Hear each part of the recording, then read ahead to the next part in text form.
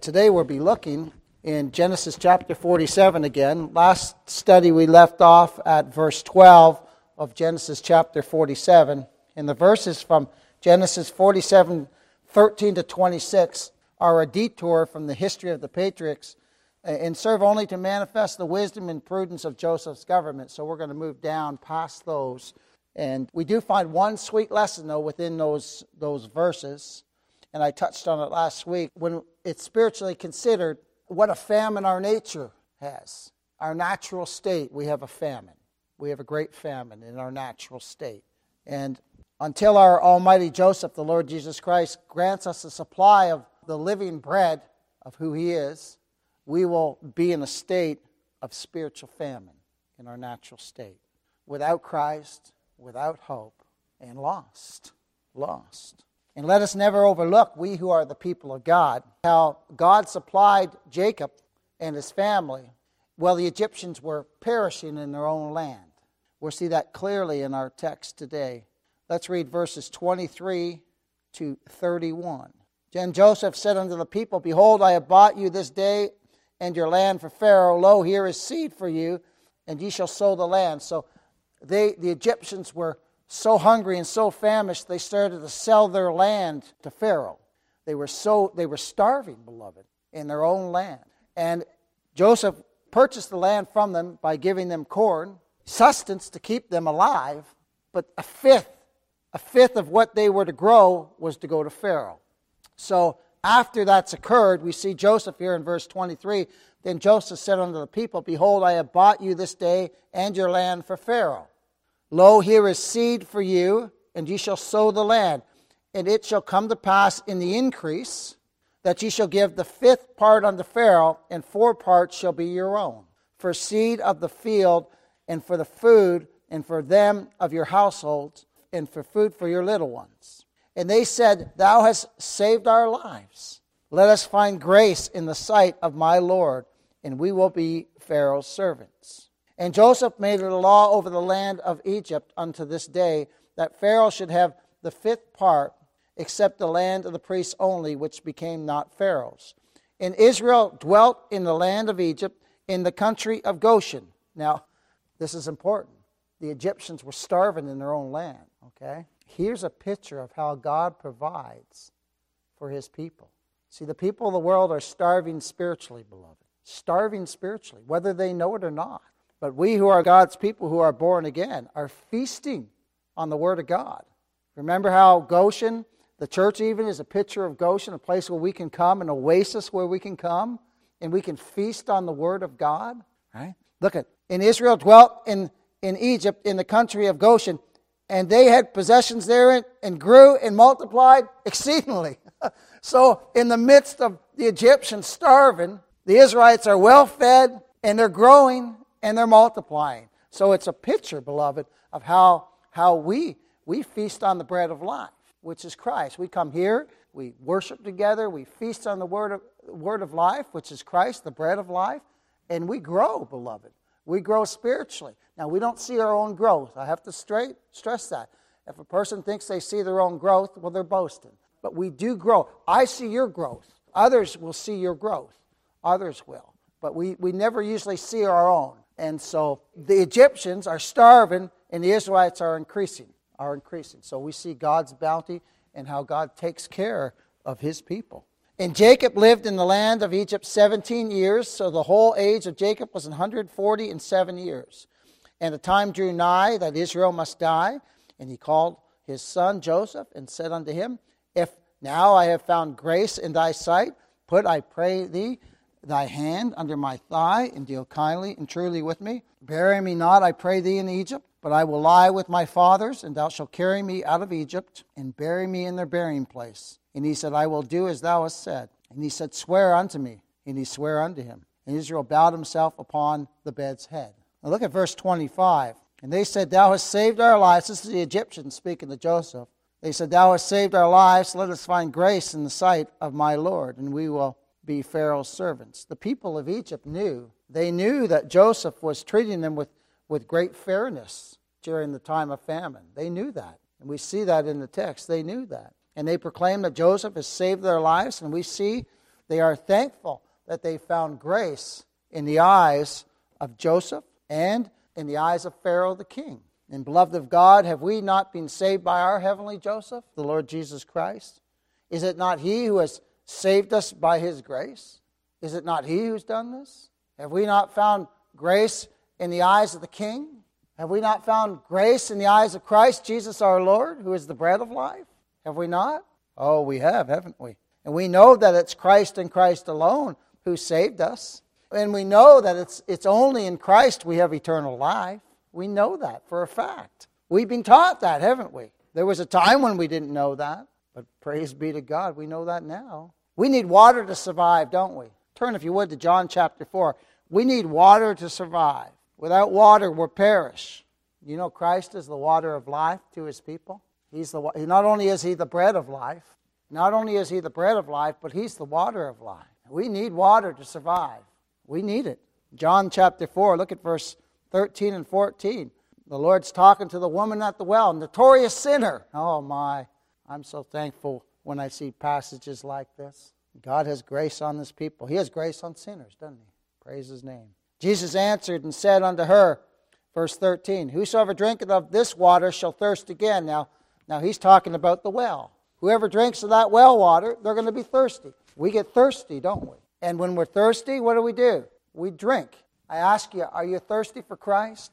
Are you thirsty for the things of Christ? Because God makes His people thirsty for the things of Christ. The world's not thirsty for the things of Christ. There was a time when we weren't thirsty for the things of Christ. But oh, now, give me that water. Give me that water. Look at this. But whosoever drinketh of the water that I shall give him shall never thirst. What are we told? That God's people hunger and what? Thirst after righteousness. We're told that in the Scriptures. Well, those who drink of this water, Christ who is the water of life, they'll never thirst again. Oh my! And rejoice, beloved. If you're thirsty for the things of Christ, it's God that's given you that thirst. It's God who's done that. It's a miracle of grace, beloved. It's a miracle. Look at this.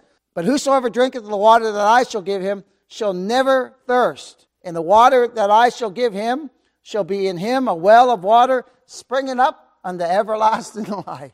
Now, turn, if you would, to Revelation 21. Revelation 21, we'll look at one more verse about Christ being the water of life. Again, we need water to survive, beloved. Look at this verse here. Revelation 21, verse 6. And he said unto me, it is done. It's done. Salvation's accomplished, isn't it? It's finished. Look at this. I am Alpha and Omega.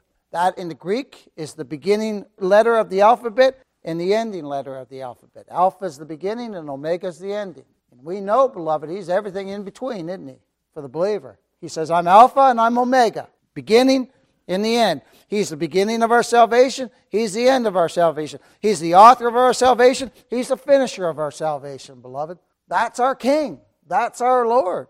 That's Him, Jesus Christ. And look, He says, and He said unto him, it is done. I am Alpha and Omega, the beginning and the end. I will give unto him that is athirst of the fountain of the water of life freely. Are you thirsty? Has God made you thirsty for the things of Christ? Oh, I pray He will. He made this poor sinner thirsty. There was a time when I wasn't thirsty. Now, oh my, I'm thirsty. I pray God will make it so for you if you don't know Him. Oh my. And we need bread to survive too, don't we? Bread used to be a staple in biblical times. Well, our Lord says this, I am the bread of life. He that cometh to me shall never hunger, and he that believeth on me shall never thirst. Oh my, John 6:35. Never hunger, never thirst. Isn't that wonderful? It's wonderful.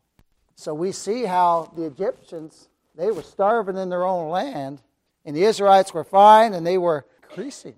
It's so for God's people, beloved. It's so for God's people. And the people of Egypt, they knew. Look at verse 25 again. They knew Joseph was treating them fairly, and they said, Thou hast saved our lives. Let us find grace in the sight of my Lord, and we will be Pharaoh's servants. Oh my. You know, and over there in John 6:35, when he says, I am the bread of life, that's one of the great I am statements too. That's one of the great I am statements, which is so characteristic of John bringing that forth. But it shows that Christ is both the water and the bread of life for His people. John 6:35. He's our eternal life. In Him and through Him alone do we have eternal life. Outside of Christ is no eternal life. None. Well, people say, well, that's pretty narrow-minded, Wayne. Well, let's quote the words of the Master. Let's quote the words of God incarnated in the flesh. I am the way. I am the truth. I am the life. No man or no woman, no man, no one, cometh unto the Father, but by. That's the words of God incarnate in the flesh.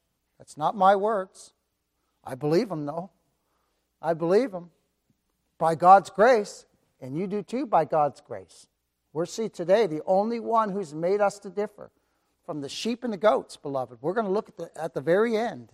And the only one who makes us to differ is God. Amen. Is God. He's the one who separates the sheep from the goats. He's the one who's made vessels of honor and vessels of dishonor. Giving away half my message. But he's the one who's done that. He's the one who's done that. Not us. He's done that. And he even does it at the end, which we'll see today at the great white judgment throne. Oh my. Christ is given by God to be the satisfier, the reliever, and the physician of his people's spiritual needs. Again, I'll read that again. Christ is given by God the Father to be satisfier. We know he satisfies the justice of God and the law of God, and he satisfies our hunger too, doesn't he? He satisfies our hunger, beloved. The revealer, he reveals himself to us, and the physician of his people's spiritual needs. He is the great physician. We're healed by his stripes, beloved. By his stripes. Oh my. And in him, in his mediatorial office, in him, in his atoning death, in him, in his priesthood, in him, in his grace and love and power, in him alone will empty souls find all their wants supplied. Supplied. Because life alone is found in him. Spiritual life alone. He's the bread of life. He's the water of life. Only in him do we find them. And every believer has found grace in the eyes of the King. Never forget that. Every single believer has found grace in the eyes of the King, in the eyes of Jehovah. How? We are accepted in the beloved for Christ's sake. Isn't that wonderful? Warms your heart, doesn't it? Listen to the words in Genesis 6:8. Scripture says, but Noah found grace in the eyes of the Lord. The only thing that made Noah to differ, it wasn't Noah saying, well, I'm going to follow Christ now, and I'm going to, although he did, didn't he? He did. And we do follow Christ. I heard a great message by Tim James this week, and he said, we do make a decision for Christ in the sense that we're made willing, and we run to him. We do. We ought not to downplay that. Religion's taken that and destroyed it and made it, but no, we do. We're turned to Christ, beloved, by the power of the Holy Spirit of God. And we run to Christ, don't we? We run to him willingly, beloved. In our prayer as believers is if you do not know Christ and do not believe on Christ, that God would make you willing in the day of his power. That's all he's done for us. We found grace in the eyes of God. When? From eternity. Now, that's the part that just sends you oh my God. Oh my. Turn if you would to Exodus 33. Look at this, what Moses says here. Exodus 33, verse 13. And we'll read verse 14 to 16. Actually, to 17 we'll go. Look at this. Exodus 33. Now therefore I pray thee, if I have found grace in thy sight, show me now thy way, that I may know thee, that I may find grace in thy sight, and consider that this nation is thy people. And then look at this. Look what God says. And he said, my presence shall go with thee, and I will give thee rest. That's true of every believer, beloved. We found grace in the eyes of God, and has he not given us rest? And has he not ever gone before us? Absolutely. I can look back even before I was saved, and I know you can too. I can look back at multiple times I should have been dead. Multiple times. Like I'm talking once over a 50-foot cliff, and we didn't know it because it was pitch black at night, and we were supposedly having a good time. And if I hadn't tried to get out of that truck and literally crawling over my buddy and opening the door, we'd all died. And I look at that and say, look at the grace of God before I was even saved. And I know you can look in your lives and see points and places where possibly you could have died, but it wasn't the appointed time, was it? But we can look back at that and see God's preserving grace even before we were saved, beloved. It's incredible. And so look at this.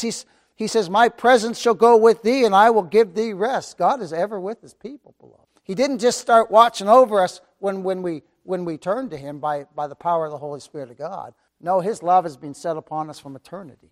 from eternity. That's what makes it so incredible. And look, I love Moses' response here in verse 15, and this is something that we should pray all the time. And he said unto him, if thy presence go not with me, carry us not up hence. Lord, don't let me go. Henry Mahan put it this way. Lord, don't let me go anywhere where you don't go before. That's what we should pray, eh? Amen. Lord, don't let me take a step without you going before me. Oh my. For wherein shall it be known here that I and thy people have found grace in thy sight? Is it not in that thou goest with us? So God's people, in the fact that Christ goes with us and before us, we know that we found grace in the eyes of the Lord. Isn't that wonderful? So we can look at those things and those events in our lives before and after the Lord has saved us. And we can see his hand and that he's went before us. And it just absolutely makes you shout for joy in your heart. It does. Oh my. It's incredible. So shall we be separated, I and thy people. God's people were in the world, just like the Egyptians were in Goshen. They were in the borders of Egypt, but they were separated, beloved, from the world. We are separated from the world. There's no doubt about that. We're made holy in Christ. Now, we don't think we're holy, do we? I like, John, you told me sometimes some guy come in here and say, boy, you guys are good folks. Remember you told me that? And John said, we're just a bunch of sinners here. And we know that. We know that. We are sinners saved by grace. My. And we're separated, though, from the world. So shall we be separated, I and thy people, from all the people that are upon the face of the earth. And the Lord said unto Moses, look at this. I will do this. I will do this thing also that thou hast spoken. For thou hast found grace in my sight. And look at this. And I know thee, what? Now contrast that with the New Testament where it says, even the very hairs of our head are numbered. He knows us intimately. There's not one thing that happens in our life that the Lord doesn't know happens. Remember the stones being made ready? Remember they were made ready afar off? And then they were taken and placed in the temple without a hammer or anything? Well, we are on this earth, beloved. We're being chiseled, formed. And then when we go home to glory, we fit right in that spiritual temple, right where God wants us. And there's no chiseling in heaven. There's not a sound of a hammer, is there? Isn't that wonderful? Oh, what a picture. My. But here, we're going through trials and tribulations. We're being chipped at and made into the stone. And then we're a stone made ready. Oh, my. It'll be wonderful. Turn to Judges chapter 6. Judges chapter 6. And all this is to show that Jacob had found grace in the eyes of the Lord. In Israel, they increased while the Egyptians were starving. And the Egyptians even realized, though, that they found grace in the eyes of Joseph and Pharaoh, too. My. Look at this in Judges. We're reading the account of Gideon bringing forth these same words. Judges chapter 6, verses 15 to 24. And he said unto him, O my Lord, wherewith shall I save Israel? Behold, my family is poor in Manasseh, and I am the least in my father's house. Now, Gideon realizes his inability, you notice that, to save Israel. He says, I'm poor. Beloved, we're poor, bankrupt sinners. We can't even save ourselves, can we? Look at these wonderful words. And the Lord said unto him, surely I will be with thee. Oh, well, if God before us, who could be against us, beloved? Oh my! Surely I will be with thee, and thou shalt smite the Midianites as one man. And he said unto him, if now I have found grace in thy sight, those words again, then show me a sign that thou talkest with me. Depart not hence, I pray thee, until I come unto thee, and bring forth my present, and set it before thee. And he said, I will tarry until thou come again. And Gideon went in and made ready a kid and unleavened cakes of ephah of flour. The flesh he put in a basket, and he put the broth in a pot, and brought it out unto him under the oak, and presented it. And the angel of God said unto him, take the flesh and the unleavened cakes, and lay them upon the rock, and pour out the broth. And he did so. Then the angel of the Lord put forth the end of the staff that was in his hand, and touched the flesh and the unleavened cakes, and there rose up fire out of the rock, and consumed the flesh and the unleavened cake. Then the angel of the Lord departed out of his sight. And when Gideon perceived that he was an angel of the Lord, Gideon said, alas, O Lord God, for because I have seen an angel of the Lord face to face. And the Lord said unto him, peace be unto thee, fear not. Oh my. Angels of the Lord, that's a picture of Christ. That's Christ.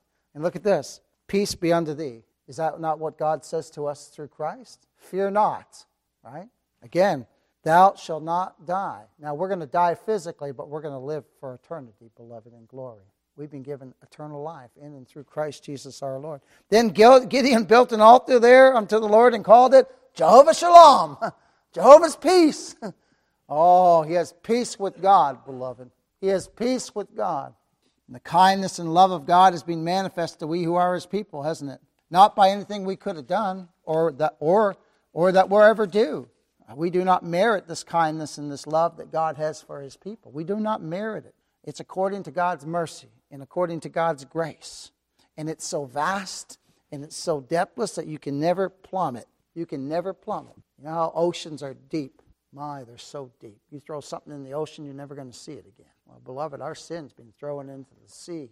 It's all gone. We're washed clean in the precious blood of Christ. Oh, what mercy we have. So with this in mind, and seeing Jacob and his family have found grace in the eyes of Pharaoh, having put them in the choicest land of Egypt, which is Goshen, as we've looked at in our past studies, what a picture we have of how we found grace in the eyes of the king. Let's read Genesis 47, verses 27 to 31.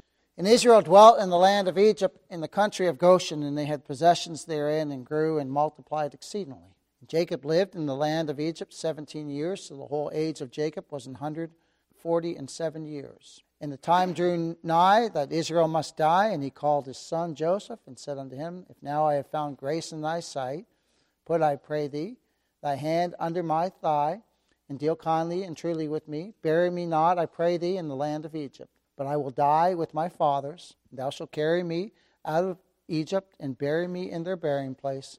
And he said, I will do as thou hast said. And he said, Swear unto me. And he sware unto him.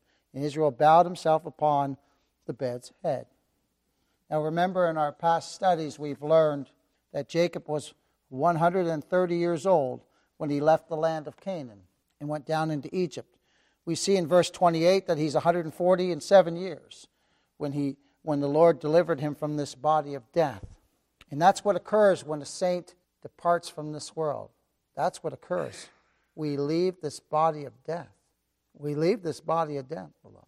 Oh, and we go to a place where there's no more sickness, there's no more sadness, there's no more tears, there's no more trials, there's no more tribulations, and there's no more struggle with the flesh. None. No more struggle with sin.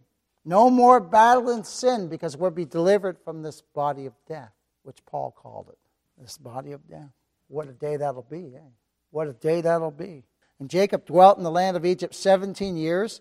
We know that Joseph was 17 years old when his brothers sold him into captivity. So marvel at this, that Jacob lived with his son the same length of time in Canaan, 17 years, as he did in the land of Egypt.